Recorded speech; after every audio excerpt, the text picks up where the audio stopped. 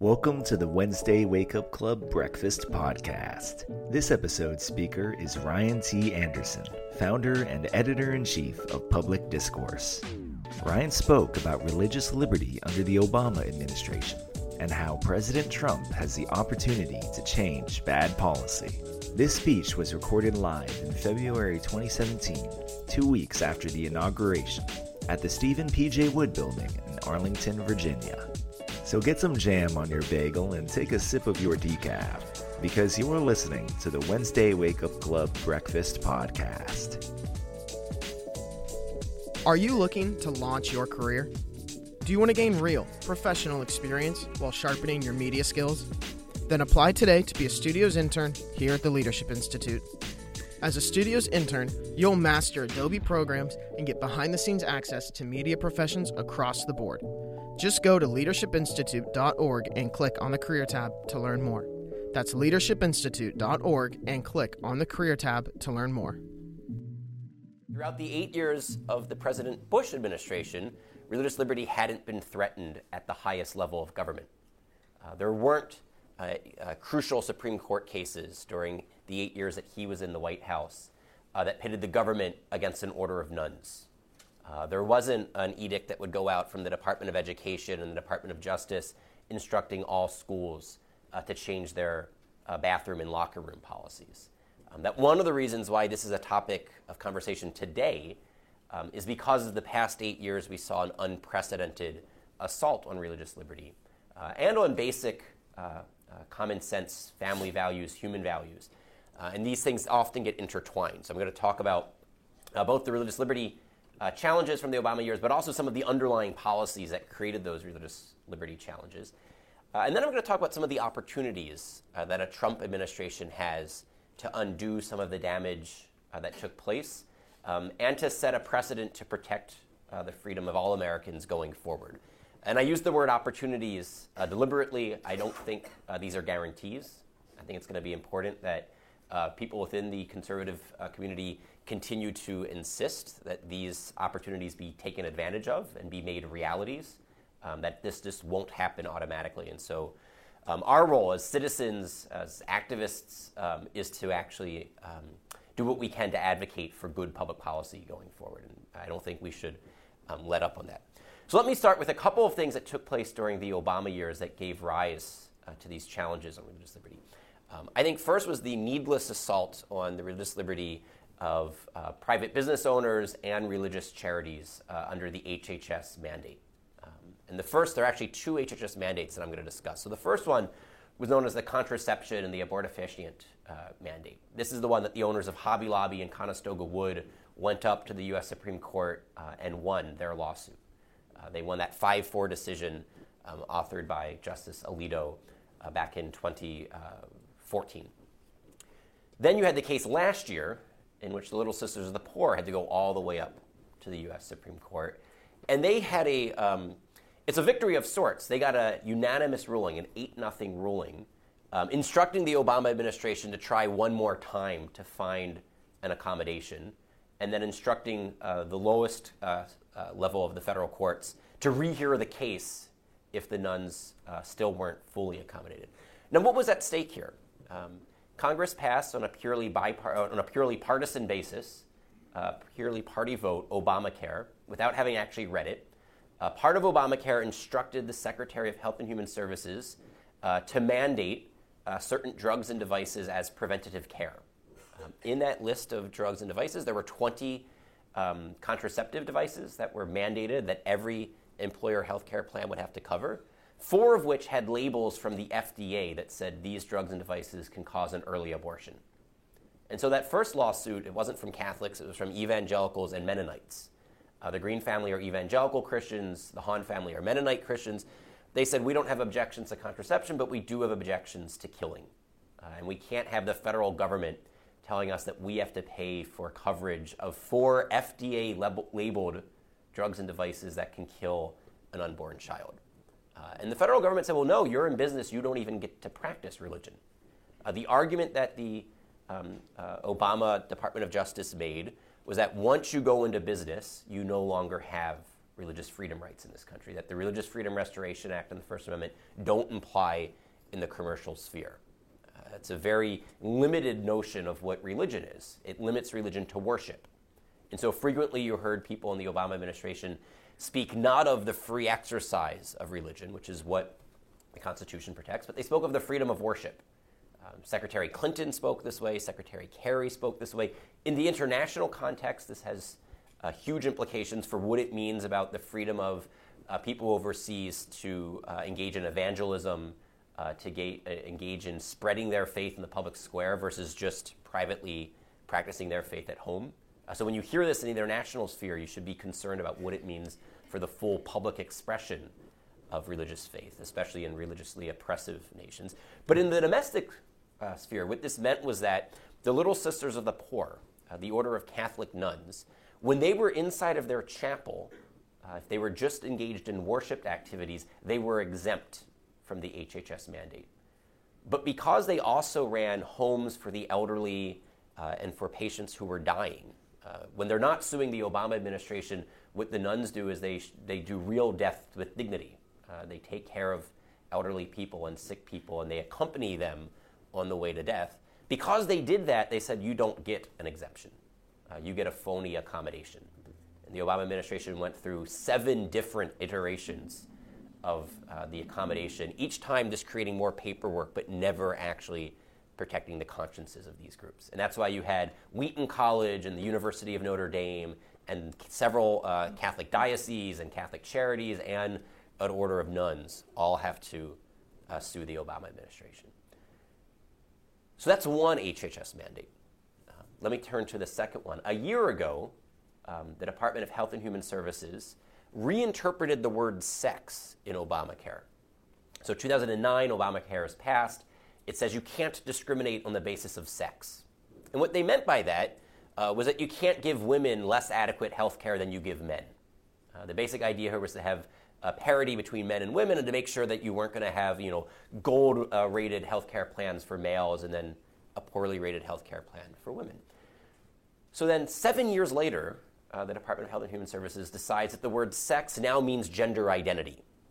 And so they issued a regulation saying that all health care plans under Obamacare, including private plans that are regulated by Obamacare, would have to cover sex reassignment therapies, and all relevant physicians would have to perform these therapies. So what this means is that if you are a hormone specialist and you do hormone therapy for medically indicated purposes, you would now have to do it for a patient who wanted to transition to the opposite sex. If you're a surgeon who performs mastectomies or hysterectomies for medically indicated purposes, perhaps as a cancer treatment, you'd now have to do these for sex reassignment. On New Year's Eve, a federal judge in Texas issued a 50-state preliminary injunction against this mandate. It was to go into effect on January 1st as new health care plans, the start date changed over, and he put a stop to it pending further litigation, but he put a preliminary injunction that applied to all 50 states. And then a week later, the ACLU sued a Catholic hospital in New Jersey for declining to do a sex reassignment therapy on a woman who wants to become a man. And they're doing this at a religious hospital. It strikes me that if you're in New Jersey and you do want to go through a sex reassignment procedure, it's probably a good idea not to start by going to the Catholic hospital. But this is what we saw during the Obama years, is that it wasn't going to be enough that you would have the freedom to engage in abortion or contraception or sex reassignment therapies. You would have to have the government forcing other people to subsidize it, whether it's through health coverage or through the direct performance of these procedures. Let me mention 2 other Obama-era religious liberty challenges. The next one is the underlying policy. So it's not a direct religious liberty challenge, but it's another transgender mandate. So on the same day that the Department of Health and Human Services issued the reinterpretation of the Obamacare sex discrimination statute, the Department of Education and the Department of Justice sent what that's called a Dear Colleague letter to every institution of education in the United States that receives federal funding. So that's every public school system, more or less every college, with I think 3 exceptions, And what the letter said is that for the purposes of Title IX, this is a 1972 law that Congress passed prohibiting discrimination on the basis of sex within educational institutions. The Obama administration was now, 44 years later, reinterpreting the word sex to mean gender identity. And so they issued a Dear Colleague letter telling all schools that they would have to open up bathrooms and locker rooms and hotel rooms and dorm rooms and shower facilities and even sports teams based upon the gender identity of the student, not the actual biology of the student. So this raises a host of concerns for privacy, for safety, for modesty, but also for religious liberty, in the sense that a lot of students have religious reasons why they can't see a naked body of the opposite sex or be seen by, when they're naked, someone of the opposite sex. Many religious people have concerns about privacy and modesty. And the Obama administration imposed an entirely one-sided mandate on this. It didn't say reasonably accommodate a transgender student, find a single occupancy bathroom or a single occupancy locker room for them to change in. It said they have to be allowed to use the bathroom and the locker room and the hotel room and the dorm room of their choice. That corresponds with their gender identity, completely ignoring the concerns of female students in high school who might not want a biologically intact male student showering in their shower facility. So regardless of what you think about the underlying issue of transgender identities, there were concerns on both sides of this matter, and the Obama administration ignored one and then imposed the other in the most radical of ways possible.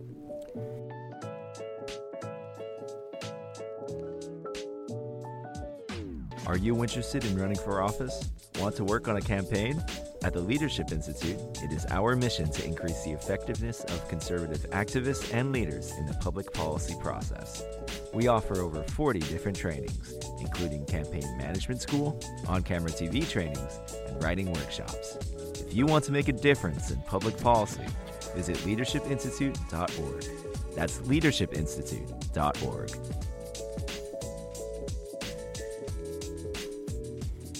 The last example I want to mention is the aftermath of the redefinition of marriage. Because here we see problems at both the state level and at the federal level. At the state level, we've seen state governments force Catholic charity adoption agencies to shut down because they wouldn't do same-sex adoptions. We've seen state governments fine bakers and florists and photographers, not because they wouldn't serve gay customers. They were more than happy to do happy birthday cakes and get well soon flower bouquets for their gay customers, but simply because they wouldn't do same-sex weddings. Many of these florists and photographers and bakers said, look, we have no problem employing gay people and serving gay people, but we can't cater a gay wedding. We can't use our God-given artistic gifts and talents to help celebrate what we believe doesn't actually accord with real marriage. So those have all been at the state level. At the federal level, we saw that the Solicitor General of the United States, during oral arguments at the Supreme Court on the same-sex marriage case, Obergefell, was asked by Alito what's going to happen to Christian schools. Should the government redefine marriage and these schools continue to define marriage the way they've always defined marriage, the union of a man and a woman? Will they lose their nonprofit tax status? And he mentioned the Bob Jones University case. If you're familiar, in the 70s, the IRS had revoked the nonprofit tax status of Bob Jones, saying that they were a racist institution. And they were at the time. They didn't allow interracial dating. And so Alito was saying, is that precedent of saying racist schools don't get nonprofit tax status, are you now going to apply it to Orthodox Jews, to Roman Catholics, to evangelicals, to Latter-day Saints, to Muslims, to very many different theological traditions who believe that we're created male and female, and that male and female are created for each other? I was in the courtroom that morning, and the response was chilling, because the Solicitor General said, I don't deny it, Justice Alito. That's going to be an issue. I don't deny it. It's going to be an issue. He repeated himself. What he could have said is, of course not, Justice Alito. We would never treat Orthodox Jews and Roman Catholics and evangelicals and Latter-day Saints as if they're racists. While we disagree with them about the nature of marriage, we don't think their beliefs are bigoted. We don't think their beliefs just arise from animus. We think they're wrong, but we think they're reasonable. That was an option he could have had. It's an option he did have. It's an option he could have taken, which is more or less what we've done in the United States on the pro-life issue. If you think about how have we handled abortion in the United States, for the most part, people have said, I disagree with you if they're pro-choice. I disagree with you about abortion, but I'm not going to force you to pay for an abortion. I'm not going to force you to perform an abortion. That consensus is now crumbling. It crumbled right before our eyes as the Democrats changed their party platform in 2016 to now oppose the Hyde Amendment. Think about this. For 40 years, we've had the Hyde Amendment on every budget that's been passed to limit taxpayer funding of abortion through HHS appropriated funds. And this was generally a consensus position that women have a right to choose an abortion, but citizens have a right not to have to pay for an abortion. We've said that pro-life doctors and nurses, they don't have a duty to perform an abortion.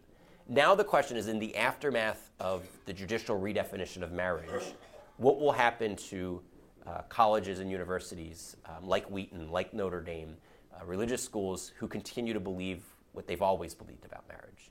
What will happen to an institution like the Leadership Institution if it continues to hold a conservative viewpoint on marriage? Will it lose its nonprofit tax status? At risk here is every nonprofit, whether it's a university or a charity, a public interest organization. Would it have to now start paying corporate income taxes on all of the gifts that it receives? So you can imagine that would take about a third of your budget away, sending it to Uncle Sam. And so all of the liberal groups would continue having their nonprofit tax status, and the conservative groups would lose it. What will happen to accreditation? Will you lose your accreditation and no longer be an accredited university because you hold to traditional beliefs about marriage? Which is simply to say that funding isn't the only issue. Some people say, well, just don't take government money. There are four colleges that don't take government funding, places like Hillsdale and Grove City and Christendom College. They're all colleges. The federal government has structured the financing of education, so it's virtually impossible to do higher education without being connected to the federal government. You can't have science laboratories and do fundamental research without an NSF grant.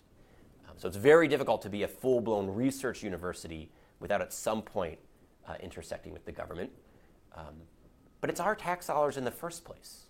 So why should our tax dollars be collected from us? We are coercively forced to pay taxes, and then our institutions be ineligible for government funding because our institutions believe what we believe about marriage. So these are just a variety of ways in which we see the potential for religious liberty violations in the aftermath of Obergefell. None of those have taken place yet at the federal level, but the Solicitor General told us that he doesn't deny it. It's going to be an issue. And I imagine that had Secretary Clinton won this past November's election, it would have been an issue much more quickly. So let me pivot now and say a couple of things of what can the Trump administration do to undo some of the damage from the Obama years and to protect religious liberty going forward. And here, there's another silver lining, is that if you govern by a pen and a phone, you can ungovern by a pen and a phone. Because you notice that for almost everything I just mentioned, I didn't mention Congress. Because Obama governed without involving the legislative branch of government, Trump can undo a lot of this without going through Congress. The executive orders that Obama issued, the Dear Colleague letters that his Department of Justice and Department of Education issued, just the reinterpretation of Section 1557 of Obamacare, the HHS mandate, the transgender mandate, he can now President Trump can instruct his secretaries of Health and Human Services, Department of Education, and Department of Justice to undo all that. And they can go through the advance notice of proposal rulemaking. They can go through the proper procedures to undo the various burdens that the Obama administration placed on these communities and these beliefs to begin with. On day one, Secretary of Education and the future Attorney General can issue a letter saying, no, we're going back to the way Title IX had always been interpreted up till a year ago.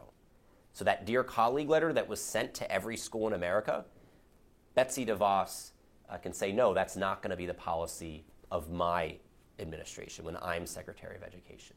That's an opportunity. It's not a guarantee, right? Someone's going to have to make sure to put pressure on the administration that this actually takes place.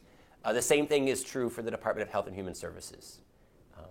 Tom Price, when he's confirmed, he can say, we're not going to have an HHS mandate that forces the nuns to provide health care that violates their beliefs.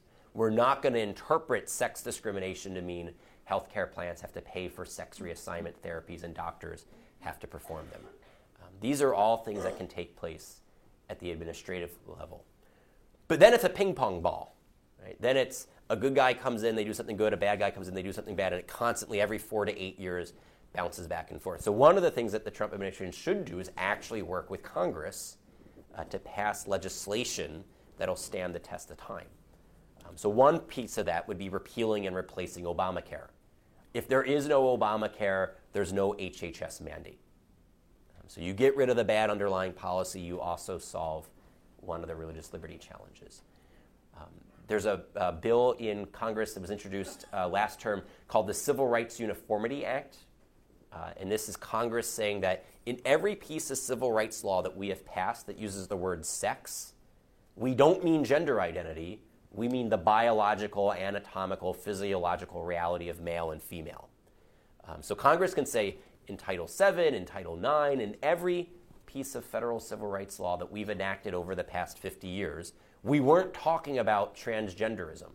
We were talking about male and female biological categories.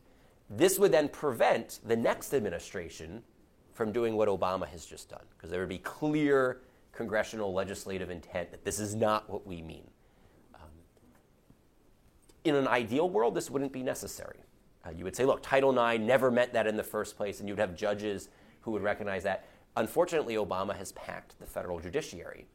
And until Trump has a chance to undo some of those problems, we could lose these cases. So it'll be important that we have legislation, it'll be important that we have good judicial appointments, and it'll be important that we have good administrative leaders. All three branches of the government need to have good policies on these issues.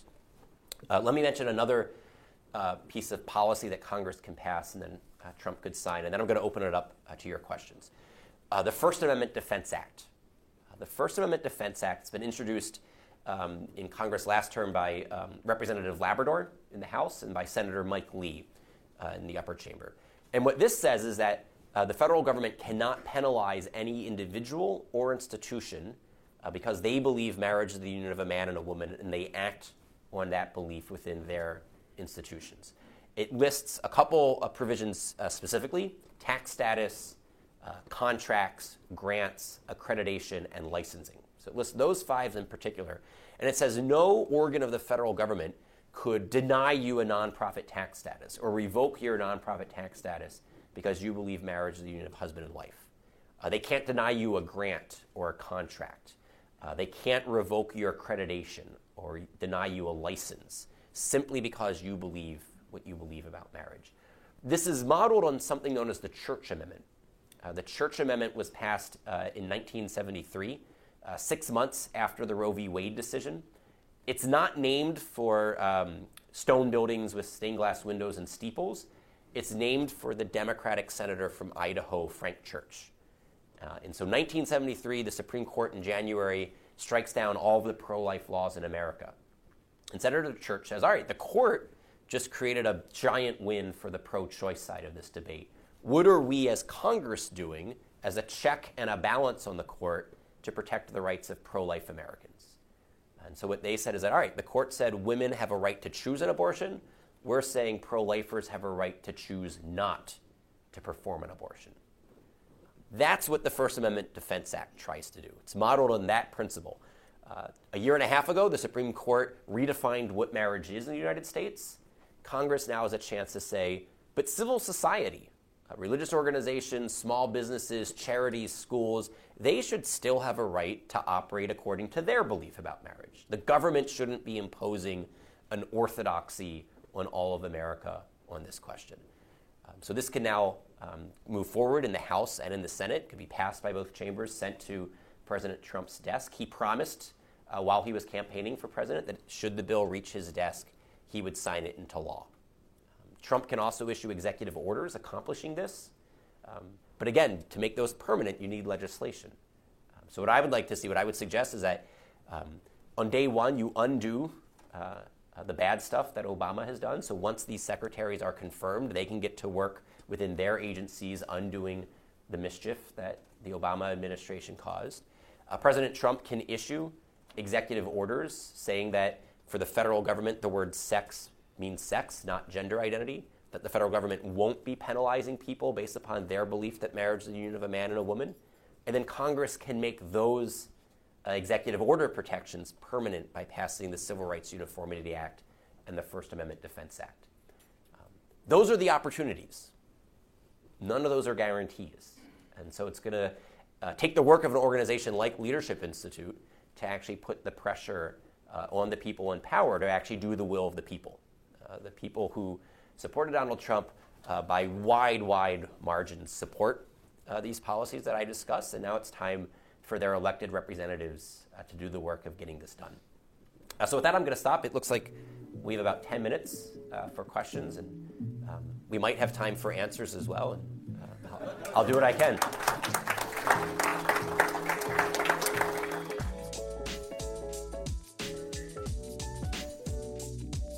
Thanks for listening to the Wednesday Wake Up Club Breakfast Podcast.